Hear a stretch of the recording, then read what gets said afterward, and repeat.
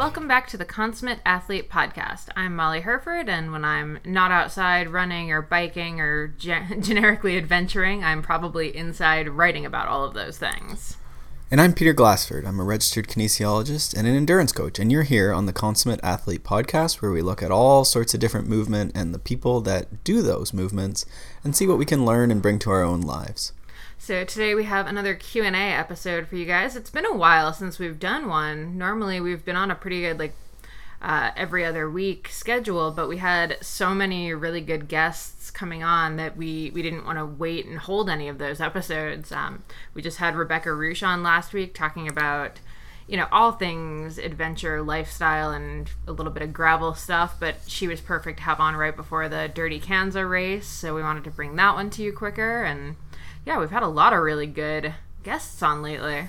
Yeah, it's been good. And I think with the timeline around getting the Dirty Kanza hype going and stuff, we wanted to get that out before everyone headed off to their big early June races.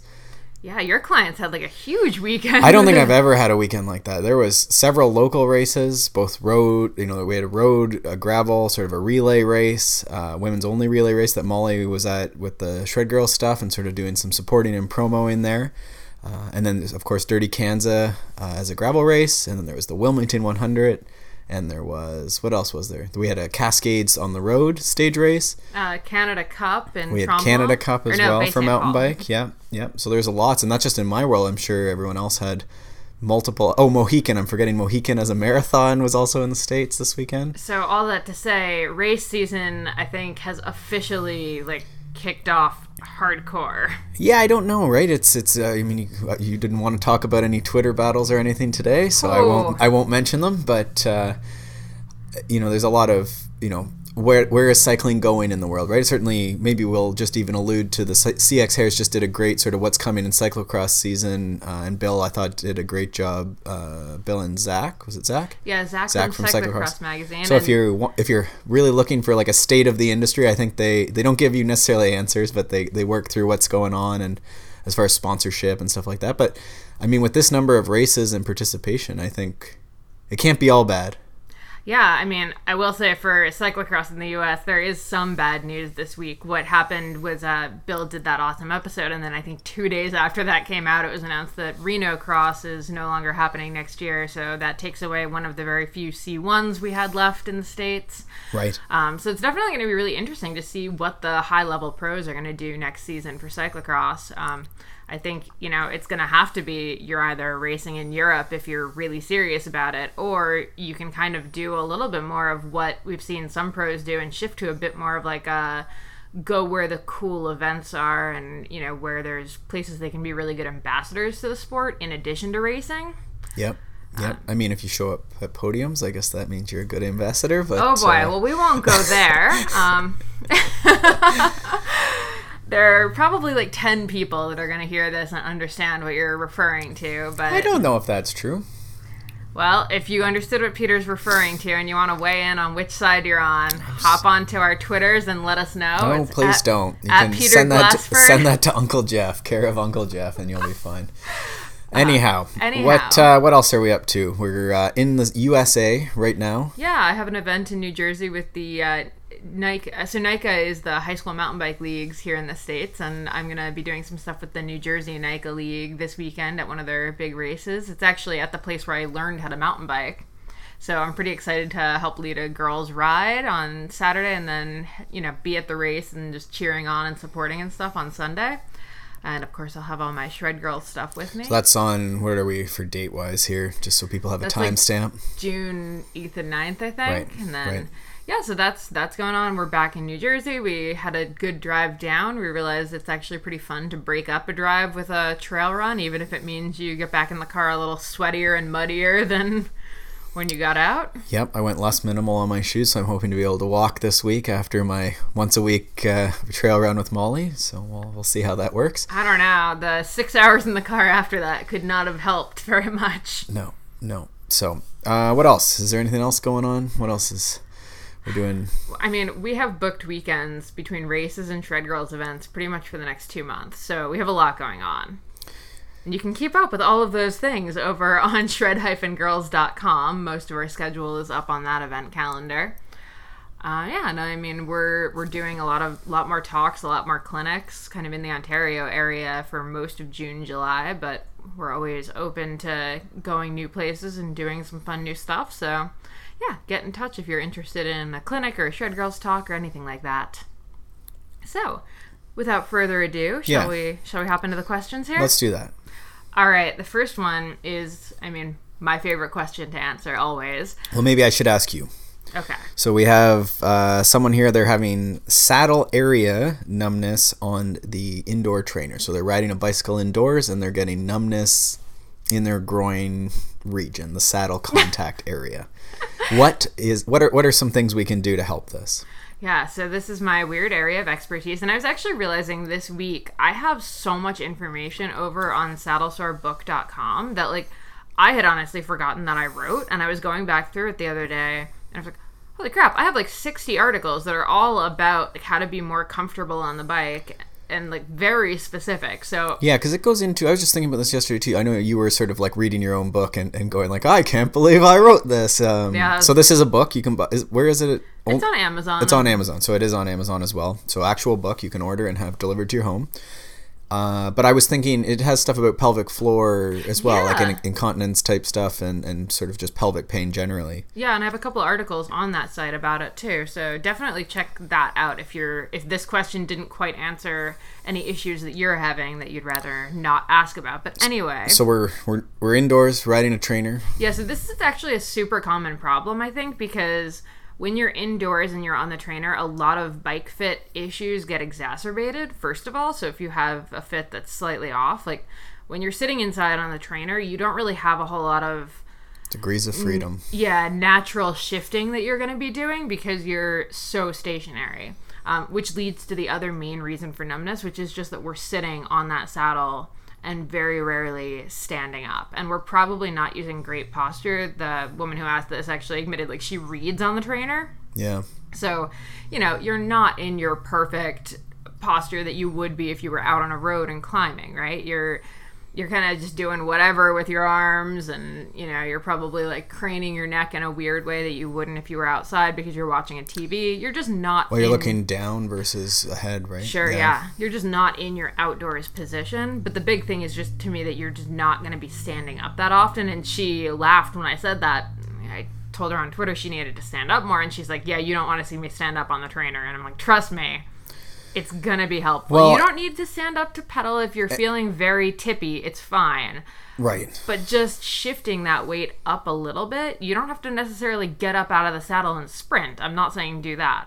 I'm just saying hover slightly above the saddle and just give your nether regions a break. Because the reason we don't have as many saddle issues outside or numbness issues outside is because we're constantly readjusting tiny bits. Yeah. As you take a corner, you're going to be shifting your weight. You're going to be moving a little bit. You're going to be unweighting chunks. Mm-hmm. But when you're on the trainer, you are just in that one position. Yeah, and I think, in the kinesiology world, maybe if we put it that way, just, you're looking at movement. There's always this, movement variety piece, right? So if someone is sitting all day, it's oh, well, you sit all day. No wonder you have back pain or, whatever. In this case, right, you're pedaling at the exact same RPM, probably lower RPM, probably if you're reading, probably lower output, right? So, and we know things like standing is one that I guess that's my contribution to your book, is this aha moment of we should stand up more as cyclists. But if we're not changing the output, so if we don't coast even to a stoplight, even when we coast, a lot of, we can put weight onto those stable feet, stable pedals. But if we push harder on the pedals, generally this unweights our butt a bit because there's more of our weight, we're putting into the pedal. Mm-hmm. So sometimes just even doing intervals and mixing up the output is going to help.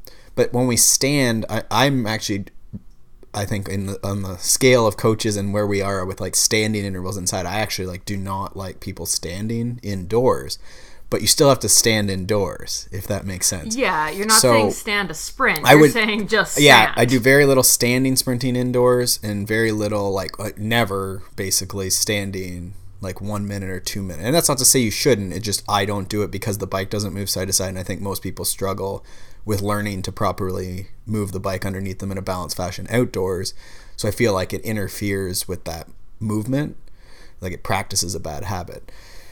So I would say indoors, though, what I mean by you still have to stand up is like every couple pedals, not every couple pedal strokes, but you know, you're doing an interval, say a 4-minute interval, you might like stand for 2 pedal strokes, like literally like 2, like left, right,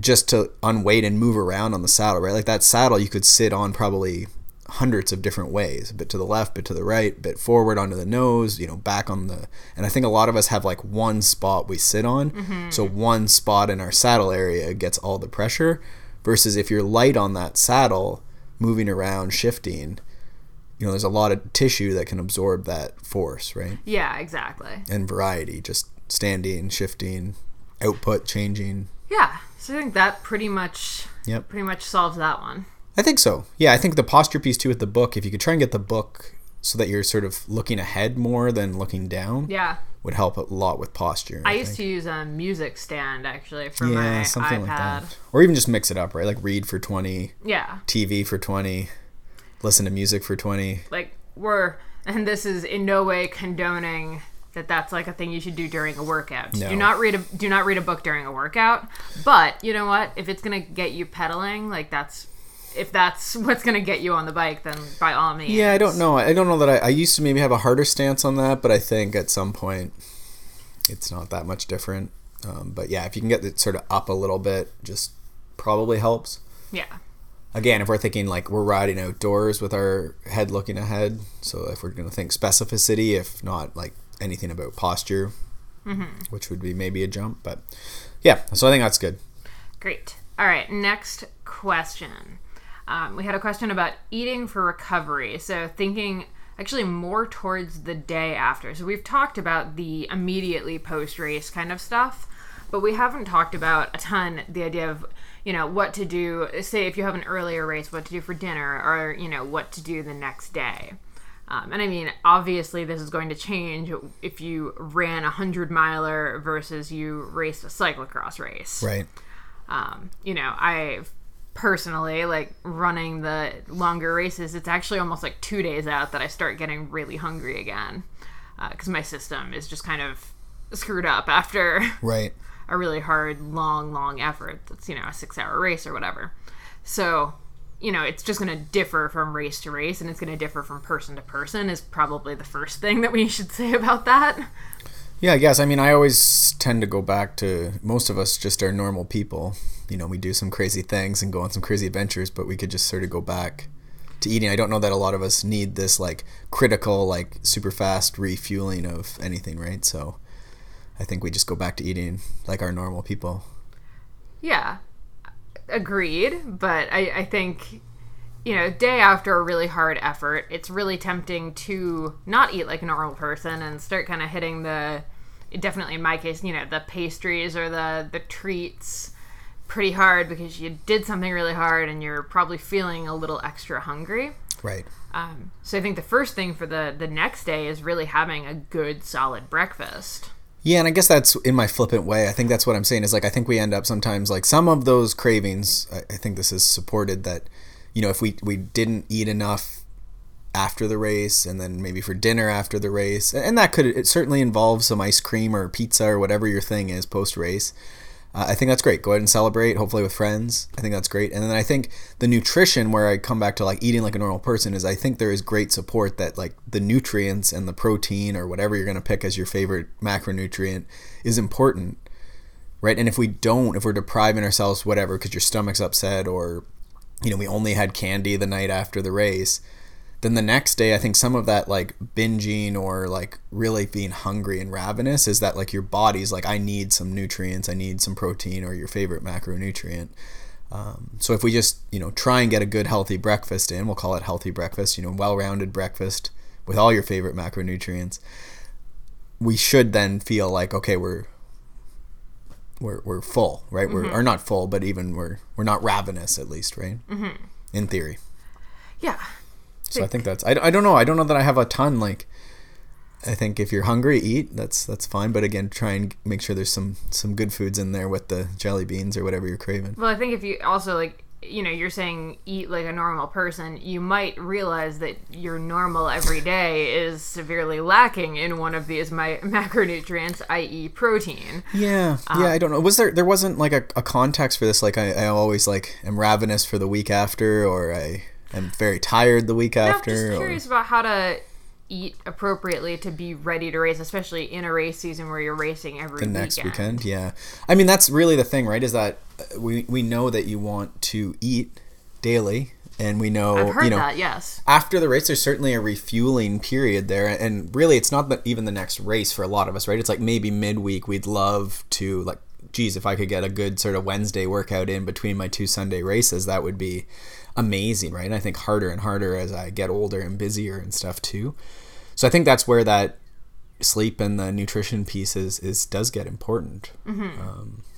So we have a lot of episodes on, you know, basic nutrition for everyday eating. So if you're curious about our philosophies on that, we have a few nutritionists as well. I was going to say, yeah, we definitely have like Stacey Sims or Lori has been on too. And even Fitzgerald has lots of his stuff, right? Like Eating for Endurance, right? Yeah. Great one to read. Well in there. Well, and he was on talking to that book too, right? Yeah. So I'll try and link to those 3 at least, and then... Yeah, definitely just realize that... Fuel Your Ride is also a book. Oh, right. You could buy on Amazon, probably. That's true. A real book. Yeah.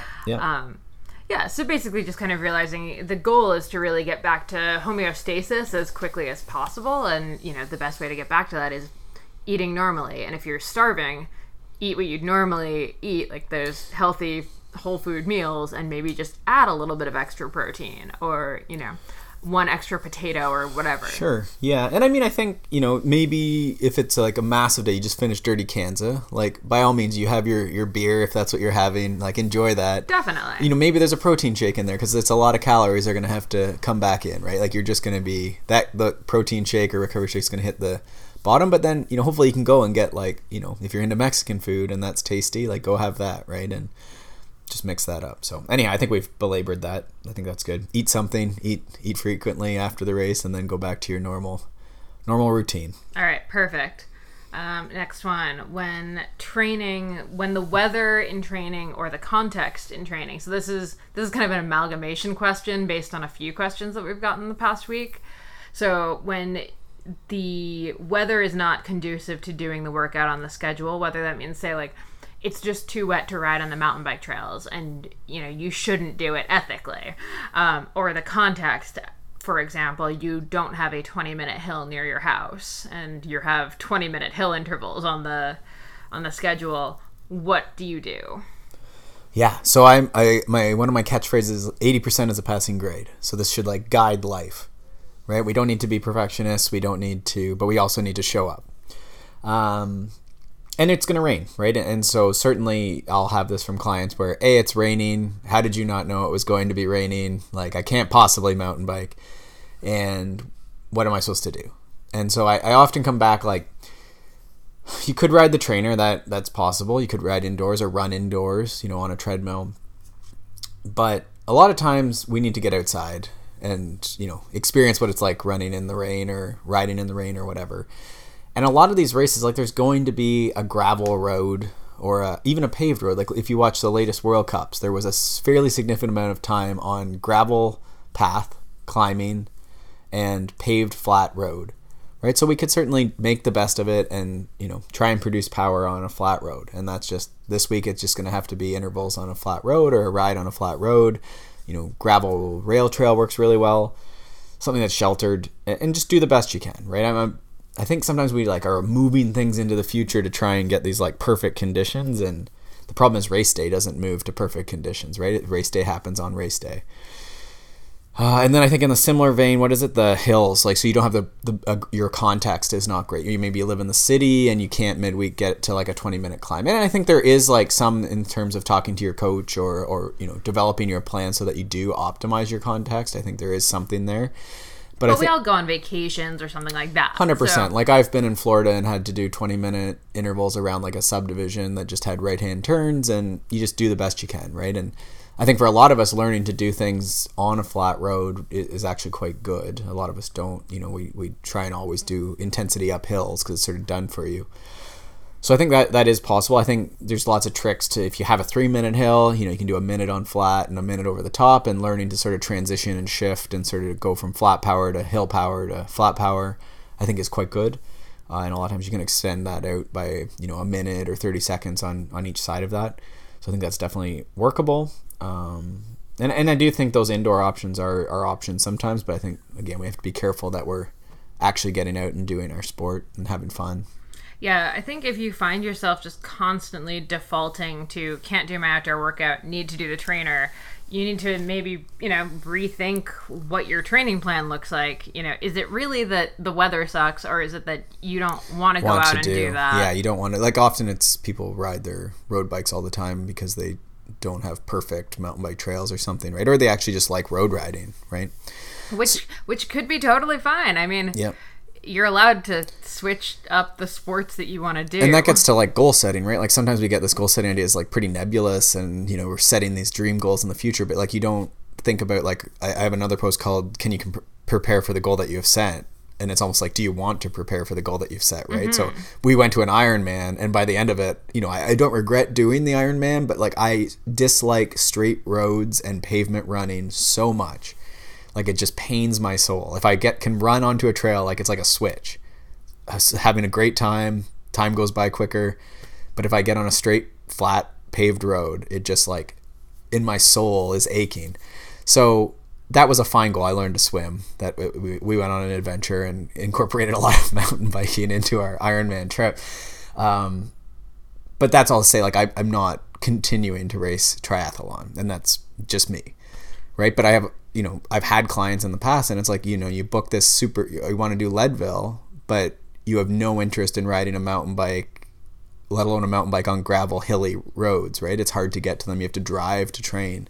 So sometimes just thinking through... Or you join a road team, but you realize you don't actually Molly like riding joined on the a road. Criterium road team. I mean, you had a lot... There was good social stuff with that, and you liked that idea, but then you realize, like, turning a road bike is not with a group of people on sketchy courses is not necessarily your idea of a great time. Exactly. And more importantly, like, you weren't willing to really go and like find a industrial block to practice. Was not. Right? Like sprinting in and out of like corners and cornering on sand and all this. So no, but it turns out I am totally willing to go run 20 miles of trails by myself on a Saturday. Right, and then that's like perfect preparation to go do a 80 kilometer, 50 mile run, right? Like there's other people around in those runs, but there's not a lot of like, drafting. We're not track running here. Exactly. Yeah. So yeah, I mean, I think you almost need to reverse engineer, and I think a lot of us kind of forget that, but like think about what you want to be doing for your training. Mm-hmm. What training is really fun for you, and okay, like let's maybe pick a race goal based on what we enjoy doing for training instead of picking a race goal and then trying to figure out the training. Well, and even so, I read another post, and I'm going to try and remember to link to these, but I'll also try and just do it justice,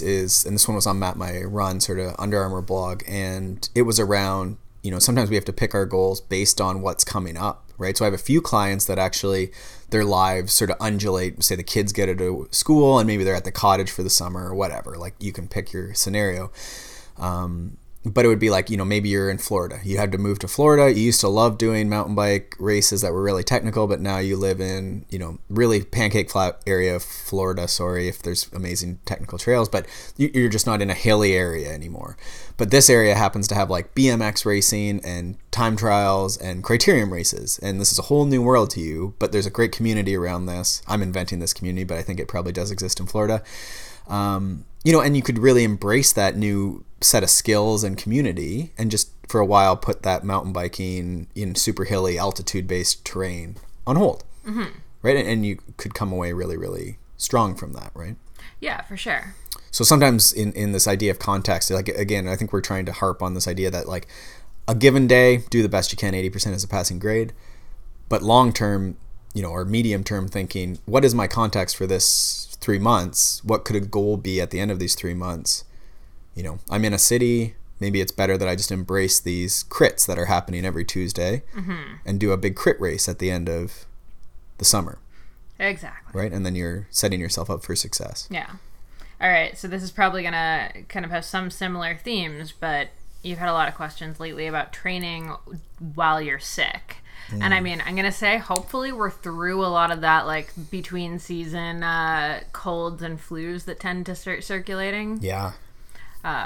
We both were down for, I'd say, like, at least a week in May. What's really odd ones, though, like, I wouldn't have said we had colds per se. No, but we were sick. Yeah, and you were, like, having trouble, like, even, like, eating. You felt like it was almost nausea, and then I felt amazing, but then, like, had this, like, borderline nasal infection, and so that was my only symptom. But then I felt amazing, and then that turned into somehow I lost my voice, but still felt amazing every day.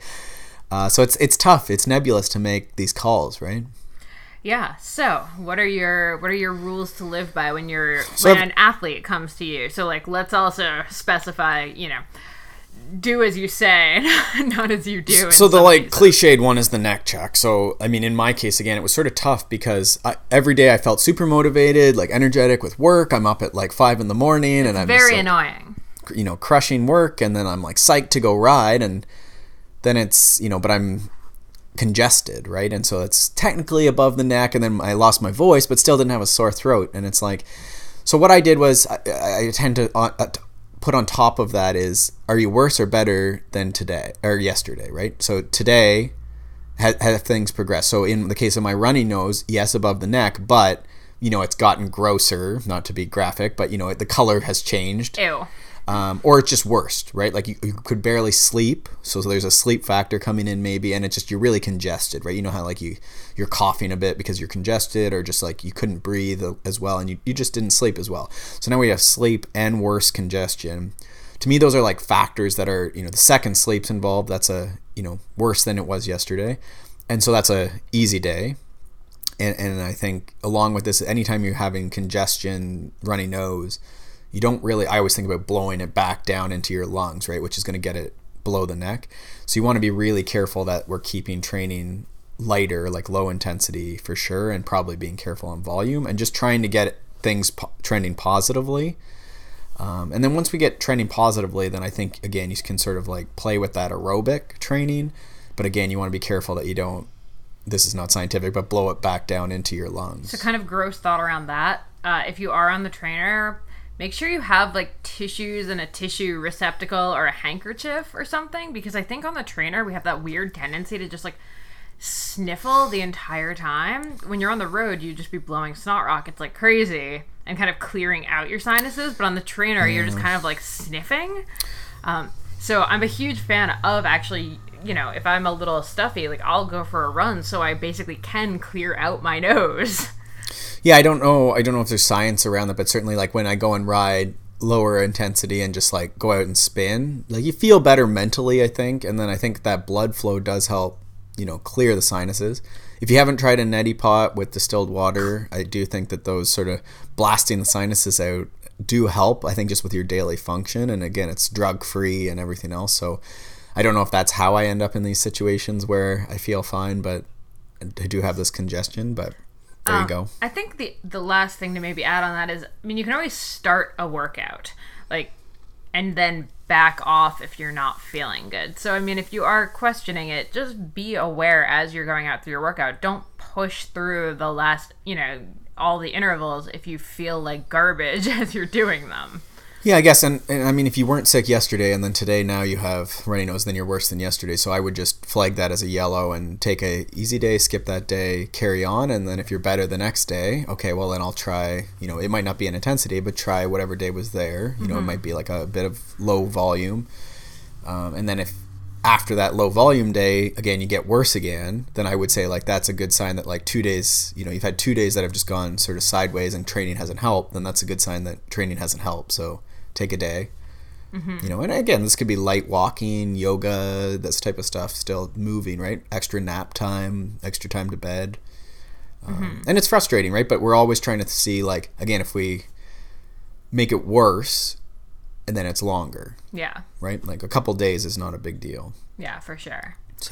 So that all leads very neatly into the next question, which is around FOMO. Man, between that and imposter syndrome, we just have hit all of the hot button trendy issues. I guess it's all about the hashtags. All about the hashtags. So the FOMO issue is exacerbated. You've had a few different people ask about this, and for some of them it's on Instagram. They're seeing people doing all these cool races or cool rides or riding with friends or going on these crazy trips, all that kind of stuff. Or you've got people that are just scrolling Strava and seeing people racking up the big training rides when you're at home, either doing your prescribed training or recovering from something, whether it's an injury or a race, or you're just on a rest week. And you're getting some pretty severe FOMO about it. Yeah, and I mean, you get the notifications, you got those all turned on, and losing your QOMs on Strava, and your fastest known times are being shattered by other people. Yeah, it's tough, and I mean, I think the thing is, if you're following 1,000 people on either platform, you're seeing 1,000 highlights coming through. It's not like we're no longer in the days of like you've got your 3 friends that you talk to about racing and you're hearing about their race stuff, and like maybe you're flipping through a magazine and seeing some cool races or cool rides that you're not doing. Now you're just constantly inundated by what everyone is doing. Right. So, if you think about it, any given weekend, like we just listed how many races that happened this weekend, like 15. Yeah. Even if you did one of them, you could probably still scroll Instagram. Someone did something bigger and better. Yeah. Yeah, right? Like, even in the Dirty Kanza... Someone did the Dirty Kanza XL. And was it Colin Strickland one? I forgot. I apologize. But they broke the record. Anyhow, it was really fast, right? But then, on top of that, there was a bunch of people that did DKXL. They did 350 miles. So it doesn't matter that those guys all went really fast. I think the women actually might have broke their record, too. But all that to say, you ride 200 miles, and then someone posts to Strava they did 350 miles, right? You're not going to win this battle. And it's tough. Point number 1. And so I think, and if you watch closely, like the problem is that all these social networks are great. You see, like I love Strava for the route finder, and the heat map is just an amazing piece of technology. If you haven't used the heat map where you can see where other people have ridden frequently, like we use that all the time when we travel.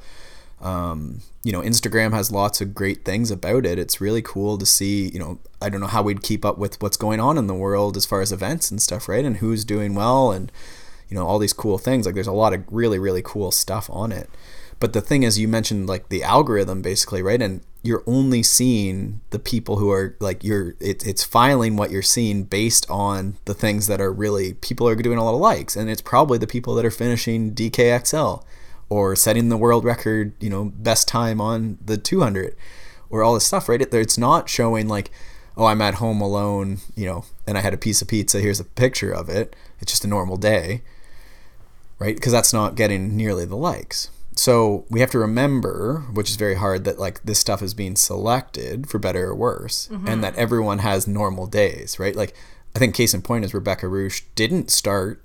After our podcast, which is an amazing podcast, I listened to it twice now and I'm going to listen to it again today. She had to change plans. She didn't start the Dirty Kanza XL. Yeah, and I mean, I think you can kind of do this thought experiment with any one particular person. So pick like the whoever did the DK 350 say this weekend. So if you then click through their feed and start looking back a few weeks, whether it's on Strava or Instagram or wherever, you're probably going to see that they didn't race last weekend or the weekend before that, and they took this down week or this kind of stuff. So I think if you just try to start looking at like one person, whenever you start feeling like everyone is doing so much more than you, if you actually break it down and look at the one person, the odds are pretty good that they're not doing that as much as it might seem like. They have a lot of normal days, yeah. I mean, like, I won a race last week, but I don't know if I've even posted since then. And, like, we've had to sit in a car, and I had to sit in front of my computer for a lot of a day. I had to take a rest day. We had a family thing, so on that Saturday when everyone was at DK, and I'm like, oh, maybe I should be racing gravel now. We were playing with our 1-year-old niece. Yeah, and it's like you're not doing anything extreme. You're doing normal family stuff, which is awesome, exactly. Right? And you try and be where you are, but I don't know. So David Roche, I'll link to this. Molly's coach, he did a great post on FOMO specifically, and just sort of that like sitting, his analogy or his story he told was sort of sitting inside on a Monday, taking a rest day after a big weekend, and then everyone goes running by, putting in big days like secret training on Monday. And so I think we just have to remember, like, there's at some point you need to have a normal day and a training day, right? We need to put that hay in the barn, as I'm fond of saying. It's true, yeah. And I mean, if you're really feeling that, intense level of FOMO, it might be time to turn Strava off on your phone or only use it as like an upload tool for a little while. Maybe turn off the notifications if it's really stressing you out. I think that's like a non-negotiable, like no notifications from that or Instagram. Like that's crazy. I think Bill and I were talking about this when I was on CX Hairs last month. The best thing I've done for myself in the last year is I turned off the notification numbers on all of my apps. Oh, so you don't have like a badge icon. Exactly. Yeah. Except with the exception of texts and calls, those are the only two notifications I get. But I can't see the number of emails I have unread. I can't see the number of Instagram stuff or Twitter stuff or anything. Yeah. And it's been the best thing that I could have possibly done. Yeah, because I mean, a lot of that stuff, right? Like I did an experiment on myself. I go in and out of grayscaling my phone and stuff like that. But I do like, it's annoying as all heck, but I have the time limit set to like 5 minutes on my social media stuff. So it like pops up really quick. And it just gives you that like check-in. And a lot of times I'll say, no, give me more, a 15 minutes even or whatever, but it gives you that check. So I think that's a good one. And I think just trying to find parts of the day that you are maybe checking these things, right? Like, and just you don't maybe do it at work or whatever, and trying to put some sort of checks and balances in on how often you're checking in. Yeah, and being aware of how they affect you. Yeah. There's just not really a good point in torturing yourself on the weekend, looking at this stuff if all it's doing is making you feel sad that you're missing out on doing some of these races. Yeah. Because you're going to miss, I think, is the thing, right? And there's going to You literally could not do Wilmington and Kansas and Bay St. Paul because they happened on the same day. Well, and the reality is a lot of us, like with my triathlon story, like, I'll see, like they're going and they're like slugging out some like Ironman Kona, and I'll be like, damn, I need to slug out Ironman. And then I'm like, I don't even like that. Like, again, I do not want to put myself through that. Right. And it's similar with Leadville and stuff. Every year there's like a tear over my thing. And then I'm like, I don't know that I can do that again. Like, I just don't know. So I think we have to like sometimes stop and be like, is this, I don't know. Is this actually a thing that I want? Is this what I want? Right. Like, it's sweet that this person, like I was psyched on, all these people going for Dirty Kansas and all the drama around that. And, seeing clients do all these races but like, just not my thing, right? And it's enticing, but it's not my... It's very easy to get caught up in the hype of seeing the big Strava ride or the cool finisher picture on Instagram. I think it's great. And like to think that it's cool, but yeah, like ask yourself, is that really a thing that I want to put on my bucket list? And I mean, if it is, hey, like maybe that's great. Maybe that's your goal for next year. Yeah, I don't know. And I'm struggling. I alluded to this in the Rebecca Rusch thing too. Like, it's just... Sometimes we forget, just like we all started just wanting to go out into the forest or out onto the road and just go on a ride, right? And talk to people maybe.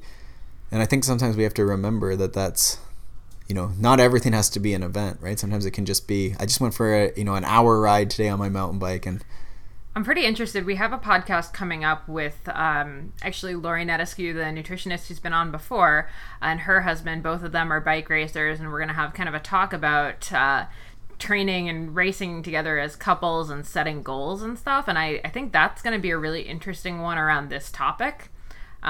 Just because I think all four of us have very different goals and like thoughts around goal setting and racing and stuff at this point. So I think that's going to be a really fun conversation that kind of comes back to this. So just a little preview, I guess.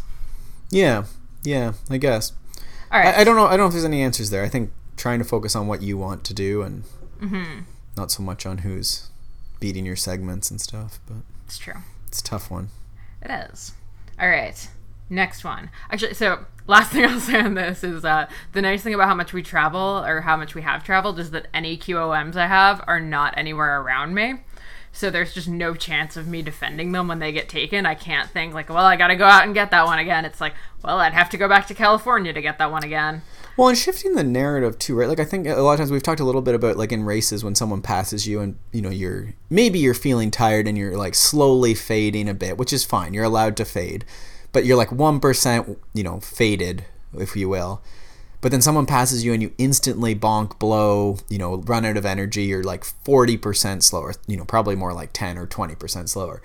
And I think with the QOM or the KOM, the like segments or whatever, like the initial thing should not be like this sadness that you've been beaten, but maybe it is motivation. Like on Saturday, I'm going to go out and do this ride again or something. If it's in your workout plan, please don't do that if you did not have that on your schedule. Or like, wow, that's like crazy, right? Like, half the time it's that the wind was better and like we have a couple gravel ones around home and it's like if it gets graded and then the rain's just perfect and the wind's good, like probably someone will go out and get it, right? But all that to say, I think, if you can try and flip that to be a little more positive, but let's leave that one. It's FOMO. We're all good. We'll be fine. All right. Next one, last one.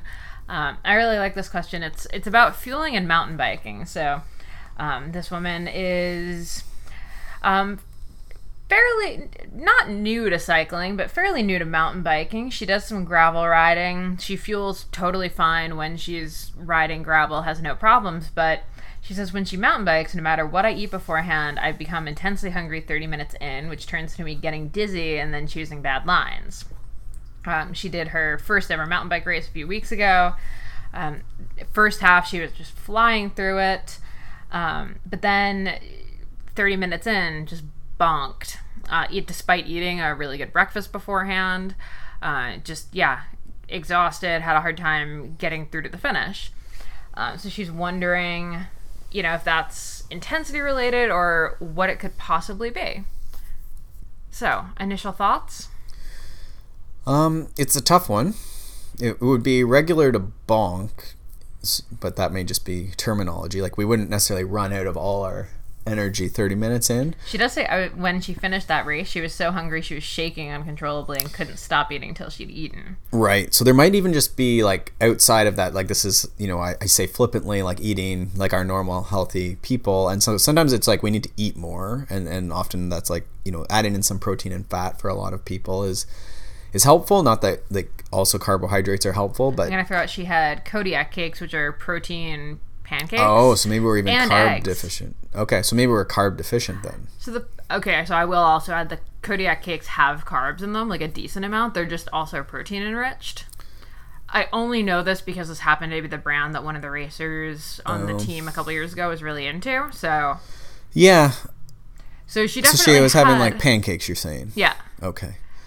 But she basically hit all of the macronutrients. So I mean, for race day, sure. Yeah, and 2 hours prior to the race. So we're not talking like 4 hours away or anything Interesting. Like that. I mean, I don't know that she said she had anything right before the race, so that might be part of it is, this is clearly she's low on something, so eating a little more right ahead of the race. I mean, it sounds like there's something there. I mean, it might be like I would try a bit more maybe and just see and just make sure like throughout the day everything's coming in. There's some protein, fat, and carbohydrate, and that's like weekly. Like that's what we're thinking. Most meals, just checking in with each meal, and it may be that you need to eat more, which is always uncomfortable, or generally uncomfortable for people to try. But let's assume it's like specific, event specific. So often in road, it's easy to keep it nice and steady, and then in mountain bike, there's especially your mountain bike race, right? Like it's just ballistic from the start. It's irrational is what I often say from the start, right? And that's the discipline. We have to embrace that. And the thing is like, and I think I've said this before, if I feel like I have to quit in like the first lap of 6, that's usually a good sign for me. That's been honed over years because I am a chronic like under pacer, like, or we'll say perfect pacer, but means you're last place in a mountain bike race because it's irrational, right? So you're going to have a moment in that first lap probably where you're a little deep. You're almost a bit cross-eyed. I'll use that analogy, right? Which almost fits here. Like you're feeling like dizzy almost, right? And we don't want to be unsafe, but there is sort of this like in mountain biking, you're going really hard and then you got to settle in at some point and sort of like, this is my pace. So I think sometimes it's just like training that, right? Versus only road riding maybe during the week where everything's in control, the pace is, heart rate's sort of controlled.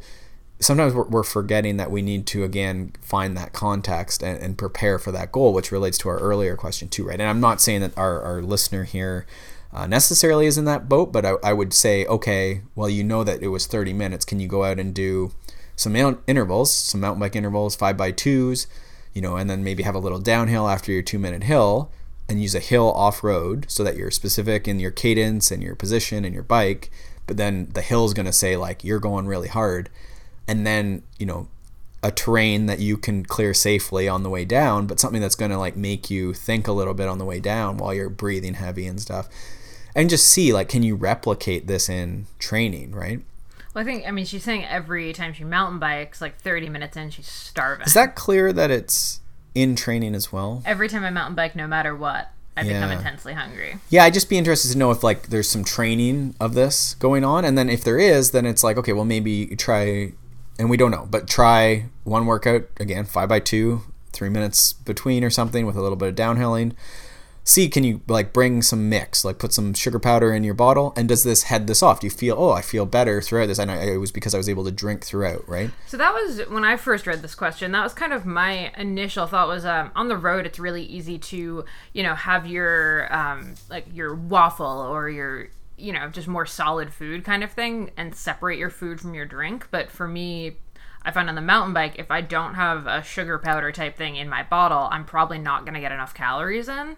So it might be that you need to shift up your fueling strategy between the road and gravel versus mountain bike. Yeah. You might need to have that water bottle that has stuff in it so you can actually make sure that you're, getting that slow drip of calories instead of waiting till 30 minutes in when you're already kind of in that, like, hangry, bonky stage to start worrying about fueling. I don't know that she uses a heart rate monitor or anything, but it would be interesting to see road versus mountain bike, what the heart rates look like. Or even just training mountain bike, right? Like, I think a lot of us, again, this is context sometimes, but like we have a flatter route and then we end up going up a hill, right? And it's not always evident, but definitely mountain biking is hard. Yeah. And so I try and encourage people, like, especially if you're mountain biking to your focus, that like your interval days, again, are try and make them specific. Like, okay, well, half an hour seems to be the issue right now. Well, can we break that up even into, say, 6x5, 4x5 little loops that are hard? Yeah. Try and replicate that feeling. And maybe it's partially training. Maybe it's partially just like, oh, wow, when I'm mountain biking and I'm breathing really hard, it's hard to stay on trail, right? And that's mountain bike racing. And I think you might even miss this because you've been mountain biking for so long. But I'll say, for me, I definitely burn more and feel hungrier on the mountain bike because honestly, like, I'm still terrified on the mountain bike. Sure. Right? Like, I'm still so stressed out. So I think that exacerbates any feelings of hunger. Like when you're a little bit shaky because you're really freaked out about a log or a downhill or whatever, you're going to feel all of those feelings so much more keenly. And the other thing she mentioned dizziness. And, we talked about this yesterday when we were kind of discussing this question. Honestly, sometimes on the mountain bike, you're going through a lot more turns and corners a lot more quickly than you would if you were walking them, and you're doing a lot more corners than you would on a road bike or a gravel bike. So, and especially at this time of year where the leaves are all very bright green, sometimes it actually just makes you dizzy. So you have all of these stimuli coming at you, and if you add a little bit of hunger on top of that, you can very quickly get in a lot more trouble than you would if you were just on a straight road, kind of hanging out. And there's not really dialing it back in mountain biking, right? On the road, you might not realize, but you kind of can calm down a lot easier. On the mountain bike, you don't really have that option most of the time. Well, and if you're not able to, so yeah, I think those are great points. The colors, like worrying, like, when you try and take a picture of someone in the forest, it's like never works out. Like, kudos to all my photographer friends because they do and they're amazing with this. But the greens and the like speeds off road make photography like almost impossible. Like, I don't know how people do it. So I think our vision, this is not my wheelhouse at all, but our vision gets blurred just by that speed and just things whirling by. And then if you're also like at all concerned about the things going by you on the side of the trail, that certainly could be stressful. And then if you're tensing up and not maybe breathing a lot, this can be hard. So I think, again, specificity in training, go hard, do intervals, use a lap button so that you know what the interval length is, and heart rate adding into this would be great. And then timing those loops and seeing, are you changing as far as performance, right? This is giving us a performance metric. I think the training takes care of a lot, and you can start, testing A/B, like with carbohydrate powder, with a banana just as before you're starting your intervals, just test some different things. And I bet you'll find that improves in specificity of training alone. I did have one other thing. Oh, sunglasses. Like sometimes, like if your eyes get dry or really like watering, like I know it sounds odd, but like you could get blurry vision, dizzy feeling from that, or at least so it might be like finding some clear lenses. Like I race a lot of times with clear lenses, and I would actually say that over some of the trail specific ones. I actually find the trail prism ones from Oakley, while I really like them, they actually make the colors look even trippier. So yeah. I found getting used to wearing them actually made me very dizzy a lot of the time. Yeah I had one other thought on that. Oh, so in the breathing and the being, so the key, and this comes to sort of finding like that standing recovery position where your limbs are pretty straight. You're basically standing up on the bike, which sounds like duh, but a lot of people can never find like a resting recovery position standing, which is a lot of time in mountain biking we're standing. But most people, when they stand, they're like trying to find like our aggressive ready position with like bent knees, elbows out. But we shouldn't be in that high tension or high energy, high like aggressiveness position all the time. We should be able to stand up nice and tall and take big deep breaths, relax your shoulders, so channel your yoga, right? And this is before every technical descent. You'll see, I wish I could find the video, but like there's, if you watch anything, you'll see them take like coasting, standing, and take like a big deep breath, almost like a cat camel type pose, right? Standing cat camel. And just trying to find like that, relax the muscles. You almost get chills if you do it right. And then you back to your attack position into the rock garden, whatever, right? Mm-hmm. So in our interval scenario, this might be riding up a 2-minute hill, cat camel, big deep breath, and then I just got chills, and then down into the descent, right? Like you should be able to channel, and that takes practice, right? It sounds kooky, but that's how you turn from like full gas climbing to relaxed, supple descending, right? And that breath in might be the difference. And I think all of that to say, mountain biking is just not the same as road or gravel. Ultimately, like, you almost have to kind of approach it as a totally new discipline in a lot of ways. Oh, 100%. Like, yes, they're both pedaling bikes, but everything, like all of the energy systems used and stuff, like it's gonna feel different because you're basically doing a totally different sport. And you see that in the results now with all the Grand Tour riders coming in trying to do races, right? They're skilled, powerful athletes. They've probably even off-road ridden in their life, but it's just not the thing they're very elite at. Mm-hmm.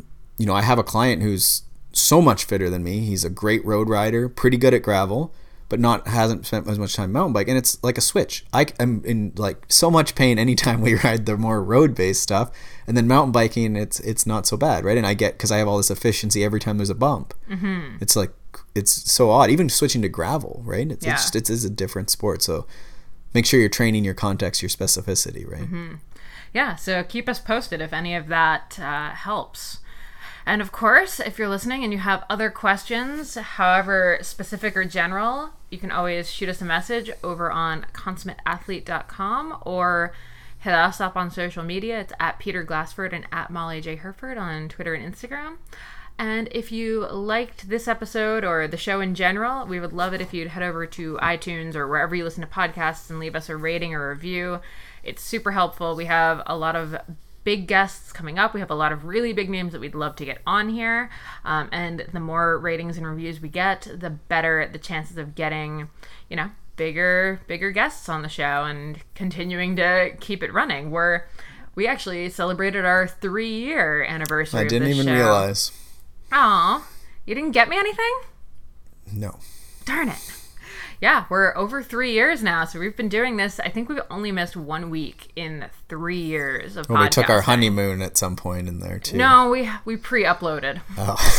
That wasn't the week we skipped? We were just busy. We interviewed Dean Gollich the day before our wedding. I mean, it was Dean Gollich. I know. I would talk to that man any day. I know.